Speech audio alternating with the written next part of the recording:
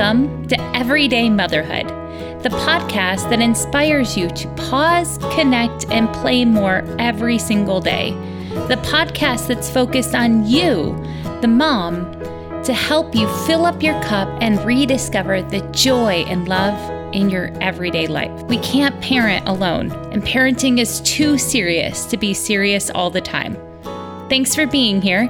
My name is Christy Thomas. I am the founder and developer of PlayForLifeMoms.com. Let's jump in. Hey, it's me, Christy, and I just wanted to jump on here and introduce the amazing woman that I had an interview with. Her name is Rachel Pollard, and she is a wife to a talented and hilarious husband and mama to 4 kids who test limits, push boundaries, and explore life with exceptional curiosity. So a big part of Rachel's story was that she was plunged into the world of therapeutic, trauma-informed parenting after they adopted. They grew their family biologically and then they adopted. And after 10 years of learning, she now works to help the community and the world to become more trauma-informed, including churches, public schools, foster and adoptive families. Rachel is a co-founder of the Redeemed Network, and she's starting a Christian life coaching community called Imperfect Life Coaches. And I will put all of that in the show notes below. I can't wait for you to meet her. It was so much fun to chat with her. Welcome to Rachel Pollard. She was invited on by request because you lovely listeners told me I needed to talk to her. And you are exactly right. So I want everyone to say hi to Miss Rachel Pollard. Woo! Hey guys. Podcasting is a little bit weird, right? Because you're like talking to yourself, but Rachel and I are on Skype and I can see her lovely face. She's got a fun scarf on and earrings. She's just such a doll. So thank you for coming on. And can you tell us a little bit about you and your family? Sure. My husband and I have been married for 27 years. We got married when we were 12. In Oklahoma, it's legal. No, I'm just kidding. I was like, wait a second. I have a 12-year-old. No. Just kidding. We got married right out of high school. He was active duty Navy, and we lived in Washington State. We moved to Georgia. We moved to Florida. We moved back to Georgia. Moved back to Washington State. And in that journey, we had 2 kids pretty early on because we were young and was like, let's get this family thing out of the way so we can go gallivant around the world whenever we're in our 40s. And then 7 years later, we had our first son. And then we decided that God was leading us to grow our family through adoption. And so we weighed all of our options and decided that the Lord was really calling us to foster care. So we adopted our youngest son, who is now 12, through foster care in the state of Georgia. And he's been with us for 10 years. Wow. That's really cool. So we have a 24-year-old daughter, a 22-year-old daughter who are off doing their own thing. One of them's active duty Navy now.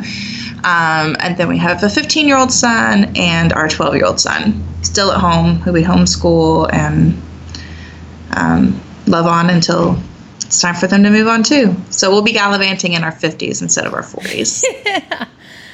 Yeah.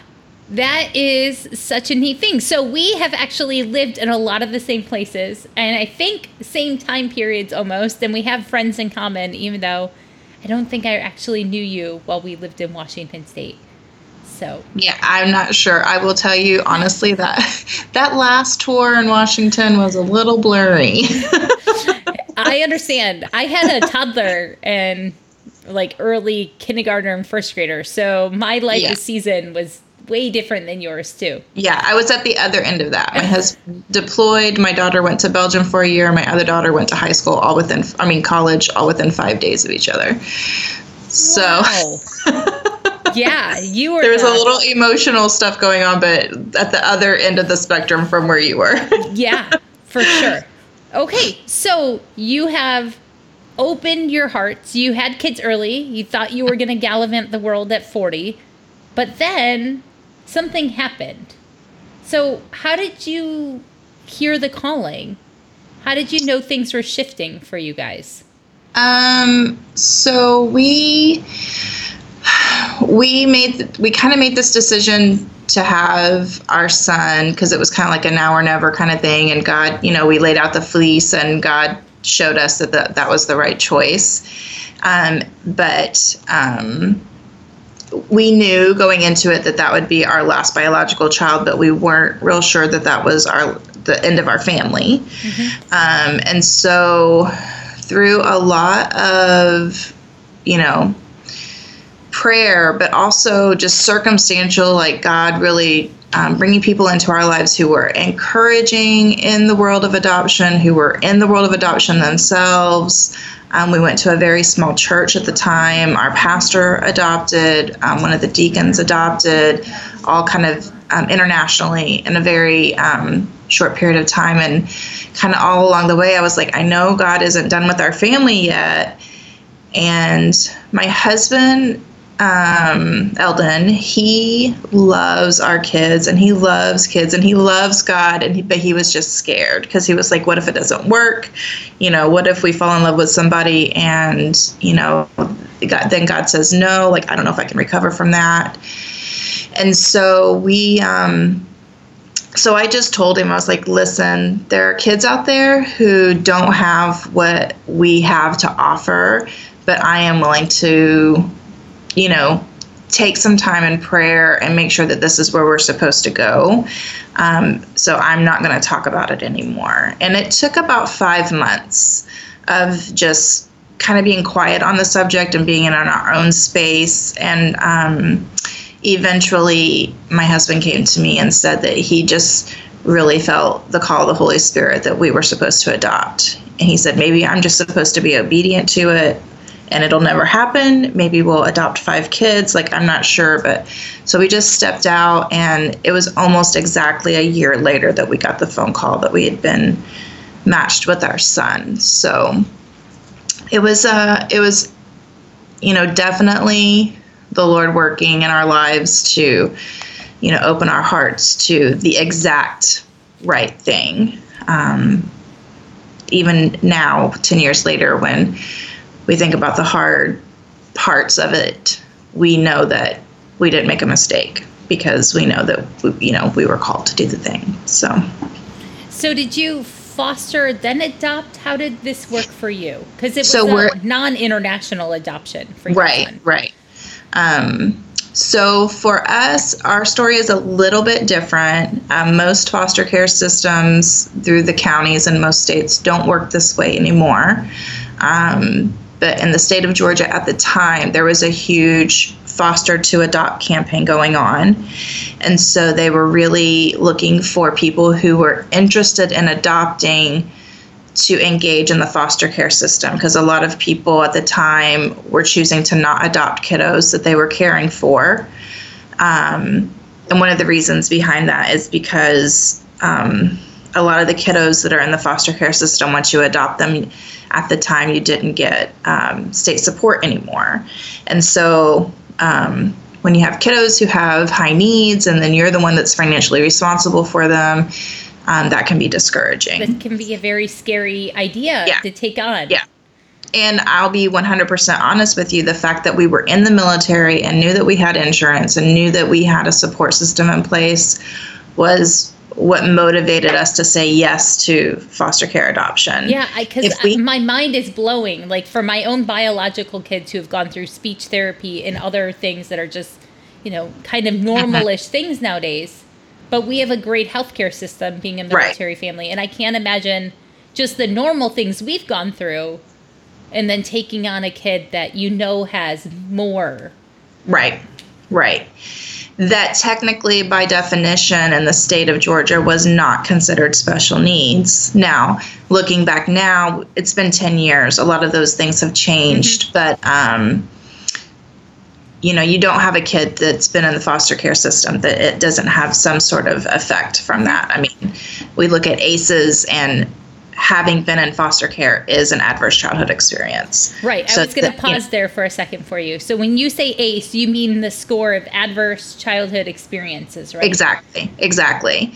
And one of those questions is, did you spend time in foster care as a child? So, automatically their score is 1. Mm-hmm. And then why were they in foster care? Right. There's going to be more to the score. There's going to be more to that. Mm-hmm. And then but this work in ACEs this work in trauma is so new, mm-hmm. So we didn't know what we didn't know, mm-hmm. Which is probably a good thing. The Lord sometimes saves you from yourself. For sure. So I will give a full disclaimer, right? Like, that's my favorite line about what people ask me about submarine life.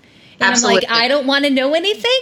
I just give the kiss goodbye. Don't show me movies. Don't let me read books. Yeah. Like, I can't go there right now while he's active duty.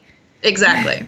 You don't need to know all the time. So maybe that's the lesson someone needed so far in this podcast. Right. and you just do the best that you can. That, like your tagline, which is also very similar to what my best friend and I have always said to each other. We are not perfect parents, but we are the perfect parents for our kids. Absolutely. So I am Nicholas's perfect mom. You are. In this situation. Mm-hmm. Like, even though I don't feel like it. Yes. So how old was Nicholas when he came to your family? He was 3.5 when he was placed with us, and then our adoption was finalized shortly after he turned 4. And we stayed in Georgia for a couple years after we adopted him, and then we moved to Washington State. And one of our motivations for doing that is we lived, like I said, in a very small town. Mm-hmm. So we didn't have a lot of those external supports that we needed. And having lived in Washington State previously, we knew that we would have better access. So we chose to move back there so that we could hopefully get some more services. And although our level of care didn't increase that much, the big thing that we learned in Washington was that we weren't alone in this journey. And one of the biggest things that we really were able to connect in was being trauma-informed in our parenting and allowing that to develop into healthier connections through things like playful interaction and shared control and catching behavior when it's low. And that's not really, like, we didn't have to think about that with our biological kids. It was just kind of a natural part of parenting for us. But really being intentional in our parenting with him through that lens is really what we learned while we were there, because there was a great community in the Seattle area of foster and adoptive families that, I'm still a part of, through social media. And connection with other people who are walking through the same thing that you're walking with definitely makes the journey a lot easier. So have you seen the movie Instant Family? Absolutely. So we actually got to screen that movie here in Virginia with the governor before it came out. Oh, wow. Yeah. And so we were in a older theater in downtown Richmond that was all fancy and cute. And the room was packed full of social workers, foster and adoptive families, people who had been impacted by foster and adoption and foster care and adoption. And there was not a dry eye in the house. We were all laughing so hard at all this stuff. And that's definitely you walk away from that movie and you're like, this person has walked this journey. They totally get it. There's nothing in that movie that is unrealistic. That movie, I bawled multiple times in that movie, right? Yes. If you haven't seen Instant Family, it is on Amazon Prime right now for free streaming. because I just watched it in like the last week. I just rewatched it because I knew I was going to talk to you, and I wanted to like have a valid experience. I don't know much about foster and adoption. It's a very guarded system in a lot of ways. Like, we've donated PJs to foster kids at like, foster care system or during the holiday season, but it's not something people talk about. Yeah, it can be, there is a lot of stigma around it still. And that's one of the things that we're doing at Redeemed Network is trying to kind of open up, open that shell a little bit and let people see that, first off, there's places that people can plug in really easily. Like, donating PJs is great. Taking coffee to a foster mom is even better. Absolutely. Signing up to bring them dinner once a month consistently, that's huge. That's huge. That is very huge. But yet small. Mm-hmm. Like, a family can easily do that and take donuts and coffee to your social workers at the, GHS office. They are going to be floored. I promise you. They're going to be floored to just receive love from the community in that way. And here in the state of Virginia, at least, and I think this is probably consistently nationwide, there's a 42% turnover in foster care workers. That makes complete sense in terms of stress level. Like, I know the retention of public school teachers keeps going down. So I can't imagine that foster care would be an easier situation. And just like with teachers, that affects so many things, to have a change in workers and for the kids and for the parents and the biological parents, they're working a plan and they need someone who can come alongside them and really help them meet those goals so that they can get their kids back. Family preservation is the number one goal of foster care. And if they're not consistent in their, interaction with DSS, it makes it really tough. Yeah. Well, thank you for that simple action right there. Yeah. I don't think I've ever thought of reaching out, especially as a homeschool mom, right? Like, in a lot of ways, the Department of Family Services is scary. Like this scary ghost. And you just, your 2-year-old wanders down the street for a minute when someone says hi. Like, you have this boogie monster appeal. Yeah. To a lot of us that we're scared of losing our kids. We've read about stories that seem silly about like moms at parks and then the mom getting in trouble. So thank you for suggesting that because it's absolutely a really misunderstood. It's not seen as a helper like a police officer would be. Right. But they are. They absolutely are. And, that's part of that connection, right, in your community. And those people are people too. They chose to do this job because they want to help people. They want to help families. They want to help kids. They want to help vulnerable kids in your community. And being a good citizen is connecting with kind of every aspect of your community. And that's a great way to do it. Okay, so let's get back to, you have this kid, you've adopted this 4-year-old, and you're interacting with him, and you're realizing that trauma is here, and trauma is living in your house and stirring up issues, right? Like, not just for your kid, but from like your story. Right. So what happens for you, Rachel? So, when I became a parent, 24 years ago, I had some hard and fast parameters that I was not going to, overstep certain boundaries, have certain actions, have a certain attitude. And when the sweet little blue-eyed, blonde-haired little boy came into my home and began to act in a way that really triggered some unresolved things in me, I didn't know how to connect with him in a healthy way. We didn't know how to play with one another because a lot of our issues were the same. And so our coping mechanisms were the same. And so then for both of us, a major coping mechanism is avoidance. So the thought of playing with one another or being playful with one another wasn't fun. And so we just developed this really bad habit of avoiding playful interaction with each other. And so that has really been something that over the last couple of years, through encouragement from you and, through certain therapies that we've been involved in, we've really tried to kind of bring that back into our relationship. And it has made a phenomenal difference in the way that we interact with each other in other areas too. So It's been great.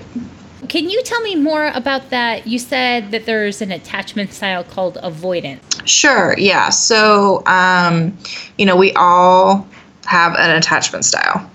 And one of those attachment styles, is avoidant. So you might see this in relationships that you have with people when you're like, so tell me about your childhood. And they're like, oh, it was great. And then change the subject. They generally probably have an avoidant attachment style. They're not going to get real deep. They're not going to get, they're not going to want like personal connection with very many people in their lives, because that's really tough for them, because it hasn't been something that's been demonstrated in a healthy way for them. That's super interesting. How did you learn it? So did you learn about this because of your network in Seattle that helped you? Yeah, so Dr. Karen Purvis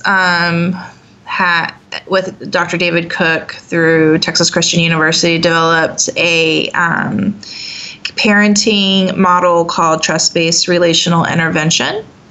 And so it's TBRI for short. And they hold a teleconference or a simulcast every year called Empowered to Connect. And so I've attended and hosted that several times over the last few years. And through that material and teaching, I was able to learn the different attachment styles, and then how our attachment style as a parent with our parents affects our parenting and attachment styles with our children. So through, there's some great resources through TCU, but also Dr. Dan Siegel and Parenting from the Inside Out. That was a great resource to kind of read through that and understand, like, oh, my pathways were connected this way, and I need to retrain them so that I, can connect with this kiddo in a different way. So, and that's been an interesting dynamic too, is understanding that I can't parent each of my children exactly the same. Can you repeat that one more time? I think someone needs to hear that exact line for some freedom here. All of my children the same. And even my biological children, to some degree, you have to have a different kind of approach, because you have to take into account their personalities and all of that stuff. But you can have like this baseline, like household, standard with your kiddos. But when you have a kid from a hard place, like, that baseline might need to shift, and there might need to be a divot or a peak in it for that kiddo. And getting over your own perfectionism can be a struggle when it comes to that.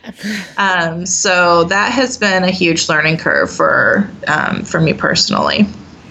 So when you do lean into connection through playfulness, what are some ways that made it a little bit easier to dip your toe? Do you remember like the first type of thing? Yeah, definitely for us, having someone there to kind of model for us. So we have a family coach. And so having that family coach kind of come alongside us. She's not on anybody's team. She's on Team Pollard.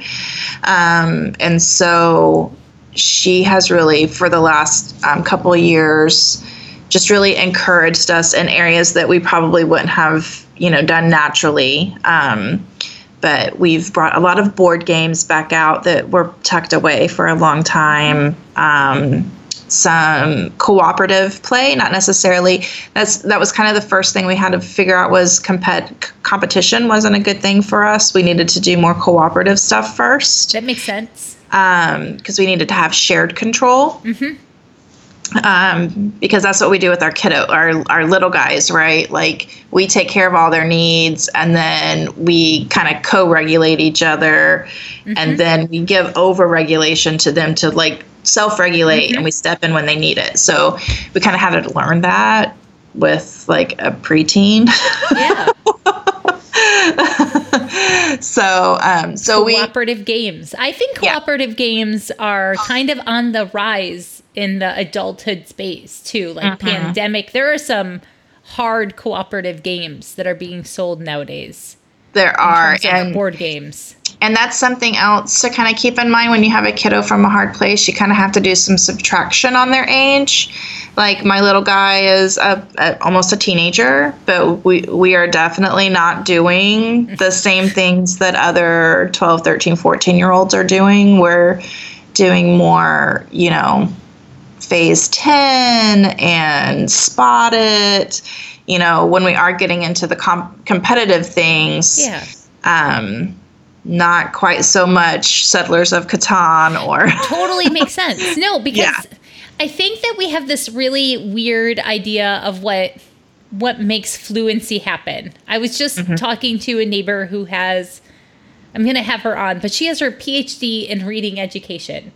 And she was telling me that, a reader shouldn't read a book unless they know 95% of the words in the book. Right. Like, that's not what you see nowadays because everyone's reading for AR points and things like that. You're reading above your level, and that's where frustration happens. Absolutely. So that was like my big aha moment the other day, mm-hmm. just sitting in the lobby of piano lessons, talking to this wonderful woman. She's like 95% of the words should be recognized. And I've been thinking about that, how if 5% is the frustration level, like that's a really easy carryover for things like this. That's overcomeable. Uh-huh. Mm-hmm. Mm-hmm. So kind of the rule of thumb is you take the kiddo's age of experiencing the trauma. And this could be in your own family. Something that we don't think about, especially as military families, is you got to look at deployments and separations and all of that stuff. Those are traumatic events too. Unfortunately, it's heartbreaking to think of, but it is. It is. And then even with a loving, tender foster family, that's still separation and non-permanency. So if you take the time they spent in foster care and the time they spent experiencing the traumatic events and kind of subtract that from their chronological age, mm-hmm. you have more of a emotional maturity snapshot. Okay, that's really interesting. Mm-hmm. And I think that the idea that trauma has to be something only associated by a foster kid, like that, we should wipe that idea out, right? Absolutely. Like trauma happens, every relationship is going to have some sort of trauma. Yeah, I mean, you have acute trauma mm-hmm. and you have ongoing trauma. Like acute trauma could be a natural disaster, a death in the family, 9/11. Mm-hmm. Those are all traumatic, one-time big things. Okay. And then you have ongoing trauma, reoccurrent trauma like neglect or abuse or deployments. Sorry. I know. Guys, if we're recording this on January 10th, I'm going to put the date in here because that's an important time to know right now. Because right now there is so much junk going on in the world in terms of military stability. Right. And being both retired military and active duty military, we are well aware of the trauma and the humanity of each military member, right? Mm-hmm. Like each person getting deployed is leaving something behind. Mm-hmm. And that something is a someone. Right. Right. Absolutely. And it's been an interesting perspective as a military parent, to walk through that with my active duty child too. So it's heavy on both of us. It is. There is trauma. There is trauma even if your kids are always with you growing up. Right. But here's the light, right? Yes. Tell us. Make us feel better. Yes. We have counter ACEs, right? We have resiliency, actual self-care, not pedicures and massages, builds resiliency. And so that's surrounding yourself with people in your community that are going to help you overcome the negativity that's being poured in through the traumatic experiences, teachers, neighbors, the faith community, people who have consistent caregivers in their life, even if it's not in the home, a consistent grandparent. So there are definitely ways to overcome the negative effects of trauma. Not that it'll necessarily cancel those things out, right? My traumatic experiences were my traumatic experiences. But I had enough counter ACEs. I had supporting teachers, I had friends, I had family of my friends who took me under their wing. I had a very active faith and a great community that came alongside of me. So as I was making some decisions and choices, I had great examples to follow. And so that's the importance of community and connection with the people and, around us to help. That's actual resiliency. That is fantastic. That is important to know. We have this space. You're trying to play with your son. You're going and playing cooperative things. You're being aware of this trauma and trying to build resiliency in him. What, if you are listening to this and now feel like, oh, I've got work to do on this, where would you guide us, Rachel? What would be your first step? Oh, that's a great question. So the first step, I would say for moms and dads who are in the middle of this is give yourself grace. If you're considering going down this journey, I would say build a great community, engage in the system, engage in the community now. There's ways, like we were talking about earlier, there's ways that you can support the people who are already on the journey. So first, give yourself some grace. That whole, you aren't going to be a perfect parent. Yes. And that's okay. And then the very next thing I would probably say is it's okay to say uncle. If you need to step back and say, you know what, I need help. I need professional counseling. I need a friend to bring me coffee once a week, and I'm going to have to ask because people aren't asking me. Yep. I need help with my laundry. I'm going to have to hire a lawn service. Build that support system however you can. It's not, it's not a lot different than being a military wife. Sometimes we feel like we are Navy wives and we can do it all. We don't have to ask for help, and that's a lie. So figuring out what it. Yeah, it's like being a new mom, right? But we have all this idea of invisible scaffolding that people are going to help us. But sometimes we have to ask and make the scaffolding visible so that people know how to help. Absolutely. I just went to I would say try to find a community of other, like-minded people and plug in. I just went to a great foster and adoption conference at Virginia Beach in November and heard Michelle Schneidler speak about waving the white flag. And she actually bought us white flags. It was like, it is okay. Like, you have permission to say uncle wave the white flag. So, yeah, trying to figure out what it is, like what your immediate need is, and getting that help. There you go. I think that is a huge piece of wisdom, because wherever you are, you're listening to this podcast for a reason. And even if you're not looking at foster and adoption or whatever's going on, waving the white flag is good permission if you need it. Yeah, absolutely. Even before I was on this journey 10 years ago, I had this concept in my brain that I had to be super mom, right.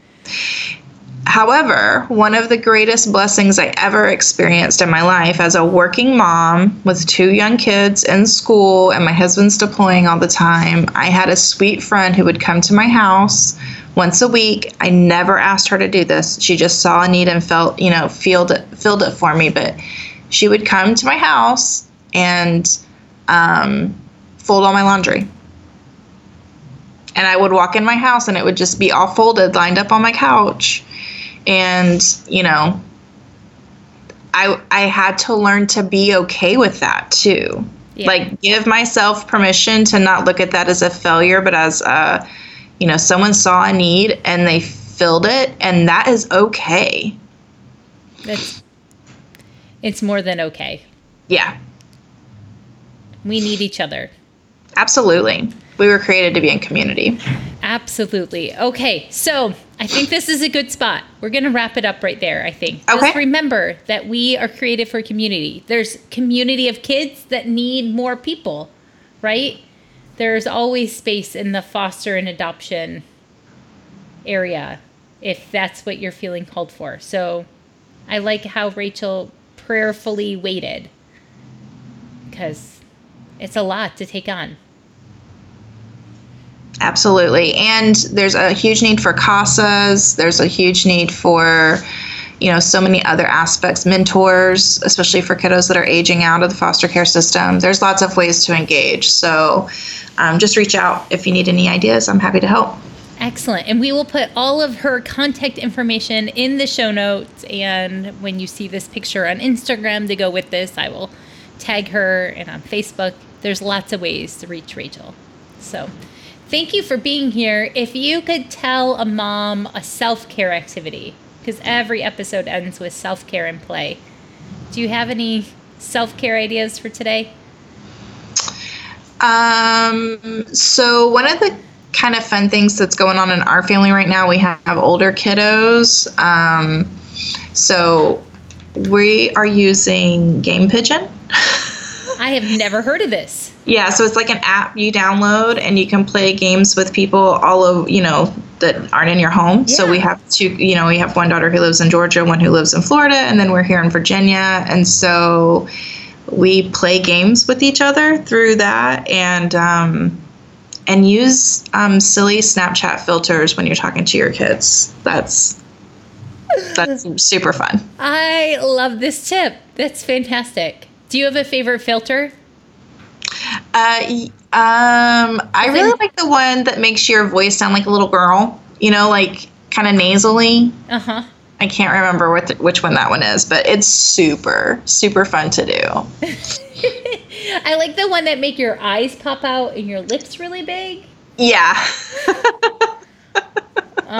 That's one of my favorite filters right there. Yeah. Yeah. Oh, yeah. Filters. Use technology in a playful way together. Don't let technology use you. Exactly. Okay. So what about self-care? That's a good play idea. Yeah. So my big self-care tip right now is I get a car wash once a week. So I signed up for unlimited car washes at our local car wash, and it's $20 a month. And I go through the car wash once a week, with or without kids. Sometimes it's something I use because my kiddo loves the car wash. There's lots of lights and colors and all that stuff, so he really likes that. But when I need 3.5 minutes by myself, I will take the car to the car wash, and then I run the vacuum real quick. And for me, that just like clears my head. It's like a reset. That is a brilliant use. And you know what I love most about the car wash is that your cell phone reception is unavailable for those 3.5 minutes. Exactly. However, you might see pictures of me on Instagram using the funny filters while I'm inside all the bright lights. So yeah, because I know it's so much fun. It is like a novel. One of my kids and I, my son and I, use it as a date because the flashing lights and the colorful foam. Yeah. And you have a great one in town now. That one wasn't there when we lived there. We have a really fun car wash with lava. Exactly. Yep. It cracks us up every time. Yep. Well, thank you so much. Thank you for sharing your story, and people should go watch Instant Family. Absolutely. Please watch it. Please. It's the most true thing out there right now. I'm so glad. I'm so glad they made that movie. Yeah, me too. Well, thank you. Thank you for being here, and have a great week, everyone. Bye-bye. Thank you for going and leaving a podcast rating or review wherever you listen. That is the virtual tip jar for podcasting. And go check out the show notes so you can go find Rachel and connect with her online. You are the right mom for your kid. You are enough, and your kid is enough. Thank you for listening.